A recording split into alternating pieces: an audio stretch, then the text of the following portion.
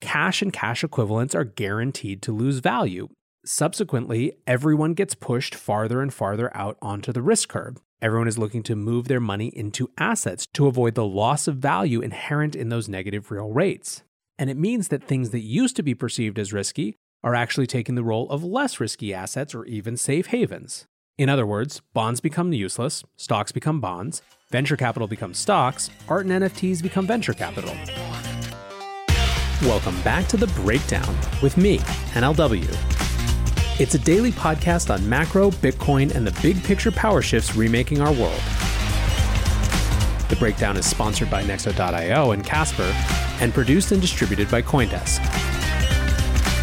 What's going on, guys? It is Thursday, March 11th, and that sound you hear is the sound of people's heads absolutely exploding. A few times in previous episodes, I've mentioned the Beeple auction going on at Christie's. This is the first time the famous auction house has auctioned off a completely digital good. They had previously included NFT versions of some physical items that were up for auction, but this was the first time it was just an NFT. Well, the final bids are in, and the price paid for Beeple's the first 5,000 days was $69,346,250. First of all, the folks over on Wall Street Bets are in utter disbelief that the price wasn't $69,420,069. Second of all, crypto Twitter is absolutely friggin' losing their minds. This is a crescendo, perhaps the first of many, but definitely the first of the NFT mania sweeping the world. I've given the background before, but in short, NFTs are non-fungible tokens. Non-fungible means that rather than every token being like every other token, in other words, each Bitcoin is like each other Bitcoin, they're mutually interchangeable, each tether is equivalent to each other tether, these are cryptographically unique tokens. That uniqueness lends them well to the actual owning, quote-unquote, of the original, quote-unquote, of a creative work like a piece of art. NFTs have been a part of the crypto space for years. I mean, remember CryptoKitties? But over the last few months, and especially the last few weeks, they have had a major breakout. There have been two really important categories within that. The first is actually in the sports collectible / trading card space. Last year, the team that brought you CryptoKitties launched NBA Top Shots in conjunction with the NBA. These are effectively a new type of trading card, but featuring efficiently licensed video highlights. Now, I was watching this and things started reasonably, but they have really picked up over the last couple months. Last month, NBA Top Shot processed more than $250 million in sales from 100,000 buyers. More than that, it minted a whole new group of whales. A Wall Street Journal article today was called "The Whales of NBA Top Shot Made a Fortune Buying LeBron Highlights. They were the early to the hottest NFT market, and their collections are now worth millions of dollars." They take a look at people like Michael Levy, a 31-year-old financial analyst who spent $175,000 over 6 months, whose collection is now worth $20 million plus. Or Andy Chorlian, a 27-year-old dev who back in his younger days traded Pokemon, bought sneakers, but then more recently bought 3,800 NBA Top Shot moments that are now worth a collective $15 million. I think it's really important to point this side of the market out because in many ways it is a completely different demographic than the CryptoPunks art type people, and frankly the people interested in Beeple, at least on an artistic level. But I also think it's worth noting that collectibles in general are going crazy. Golden Auctions is a huge trading house for cards, memorabilia, etc.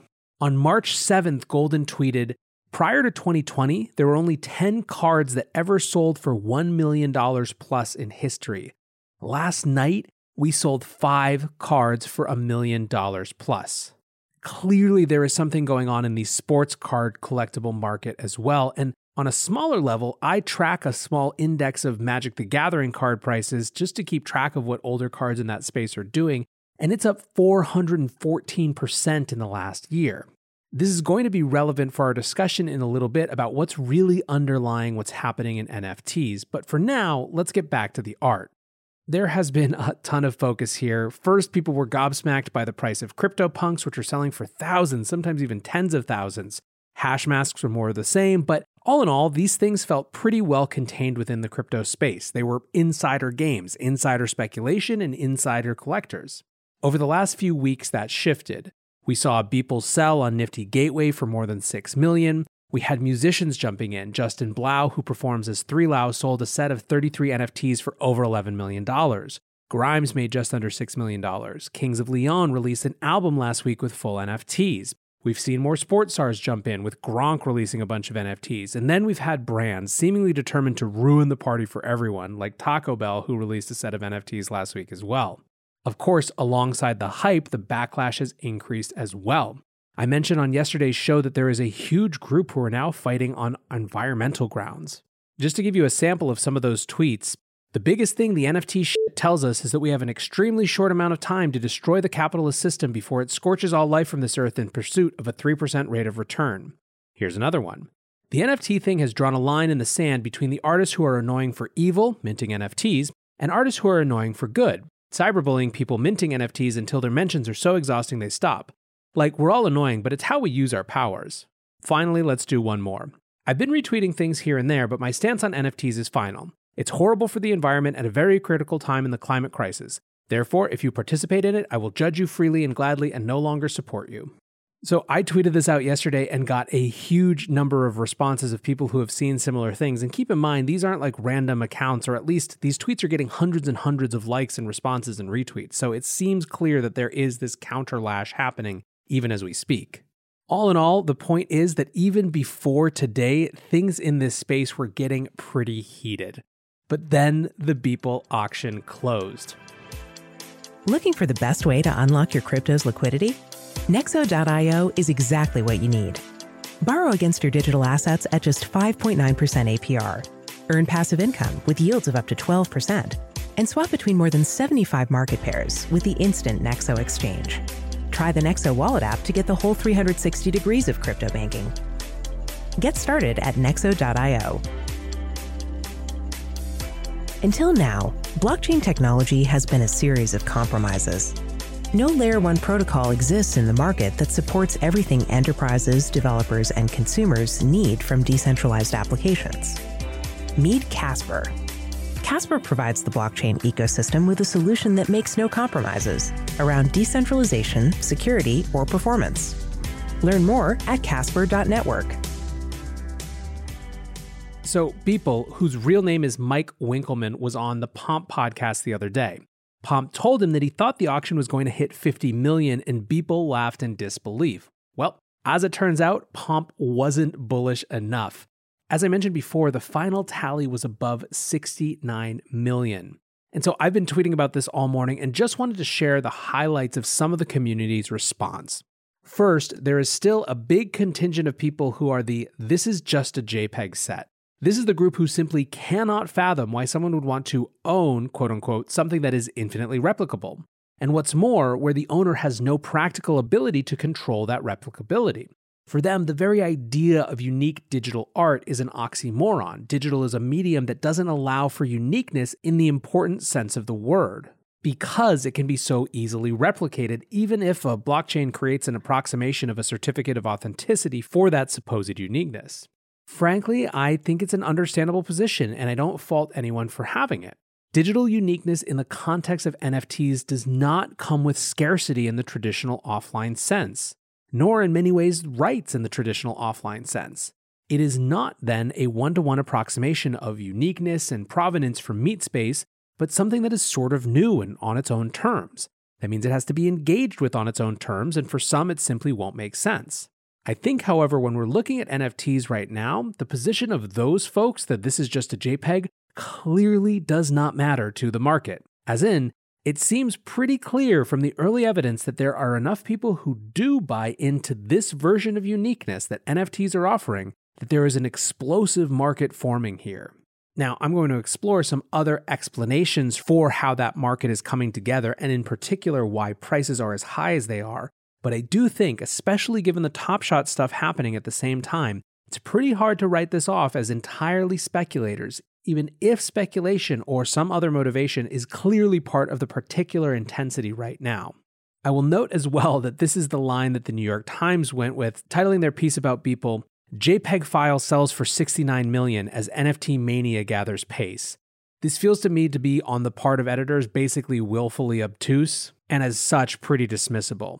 And I guess just one more point on this before we go to the second line of conversation I've seen a lot on Twitter.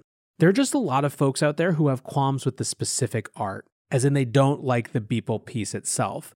I don't think in the context of this show I need to go that deep into that phenomenon, but it is something that NFTs are clearly inheriting from the traditional art world. I mean, think about Warhol. He painted tomato soup cans and people are still debating whether it's art. The second line I've seen a lot on Twitter has to do with money laundering, which is another inheritance from the traditional art world. There has long been a sense that fine art is a great way to launder money. Auction houses tend to be very accommodative to anonymous buyers and large cast deals, so some simple money laundering might follow a pattern such as buyer buys a painting for X million dollars in a place like Geneva, immediately has it moved to a free port, a high security storage place, anonymously sells it to someone else who's able to move it directly from that free port. Boom, money laundered. In 2013, The Economist estimated that the Geneva Freeport might hold up to $100 billion worth of art, also then functioning effectively as a tax haven.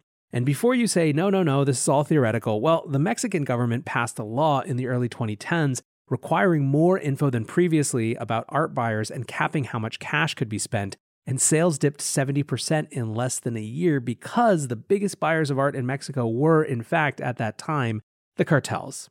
So anyway, perhaps not surprisingly, a lot of folks have jokingly or perhaps not so jokingly said that this was a heck of a way to launder money. A third aspect of the discussion which I've seen, which is definitely the most interesting to me, is the connection to the perceived depreciation in value of fiat currency. So here's how Preston Pish put it. He retweeted my tweet about the overall price of the Beeple and said, "Wonder what kind of events would provide knowledge points that a global fiat currency collapse is underway?" So the logic here is that we're not witnessing an NFT bubble. Instead, we're witnessing an everything bubble based on the larger macro environment. Specifically, the ever-expanding money supply coupled with artificially low interest rates and, in fact, negative real rates. In that world, the negative real rate world, cash and cash equivalents are guaranteed to lose value. Subsequently, everyone gets pushed farther and farther out onto the risk curve. Everyone is looking to move their money into assets to avoid the loss of value inherent in those negative real rates. And it means that things that used to be perceived as risky are actually taking the role of less risky assets or even safe havens. In other words, bonds become useless, stocks become bonds, venture capital becomes stocks, art and NFTs become venture capital, or something like that. I did a whole show a little while ago about why it is not Bitcoin that is acting like stocks, but in fact, stocks that are acting like Bitcoin's safe haven role. And this is all a part of that conversation. This everything bubble argument is a lot more compelling to me than some of the more dismissive dismissals like money laundering. If only because setting a new record for NFT sales that is guaranteed to make big media outlets strikes me as a pretty high-profile setting for money laundering. So if this is part and parcel of an everything bubble and people moving out of fiat, what does it mean for the NFT bubble specifically? Is there one? I've been through enough of these crypto cycles to know that there is a part of that to this. There are a ton of people buying and bidding on absolutely anything because they think crypto stuff is going to be valuable, not because they love the specific art or project. You also see this in the fact that everything is expensive right now. It's not just a power law distribution of things where some things are really expensive and some things are almost valueless. Put it differently, there is a world in which Beeple could command extraordinary premiums, but random 8-bit CryptoPunks weren't selling for $7 million, but that's not this world, so buyer beware. My biggest warning to anyone who's looking at this market from an investment standpoint is not that there isn't something interesting here to learn about, to watch the trend lines on. It's just that it feels like it's impossible for things not to be overpriced right now because of how much attention there is and because of how many people are moving in to take advantage of some sort of greater fool market mania. But I do still think that there's something bigger happening than just an NFT bubble. This everything bubble feels like a part of the explanation that we have to consider, especially when you look at asset prices, when you look at all the other collectibles skyrocketing, as I mentioned. Just seems like people are looking for alternative places to park their money. And so net, I think NFTs are interesting in multiple ways simultaneously. They're interesting if for no other reason than it's impossible to deny that right now they are the mainstream aspect, at least from a retail perspective, of this crypto market. I don't love this, as historically the stuff that goes mainstream tends to ruin the party for Bitcoin, and my hope is that there's a sufficient distance between Bitcoin and digital collectibles for them not to have the same vicious overlap and self-reinforcing destruction that something like ICOs did. I also think, as I said, that NFTs are interesting as emblematic or evidence of an everything bubble that has larger macro forces at play. Finally, however, they are interesting as a different path to monetization for artists and musicians. I tweeted out, I gotta say, artists getting rich does not bother me. Whatever part of this is mania, at least much of that right now is rewarding artists and musicians who have been historically last in line to benefit from the whims and whimsy of the markets. Beeple has now received the third highest auction price for a living artist in history after only Jeff Koons and David Hockney. In response, he tweeted, "Holy fuck." And while I think that's right, I hope he enjoys the hell out of it. In the meantime, let me know what you think. It's certainly an unignorable moment, so I'm really looking forward to your hot takes. Hit me on Twitter, in the YouTube comments. You know where to find me. Until tomorrow, guys, be safe and take care of each other. Peace.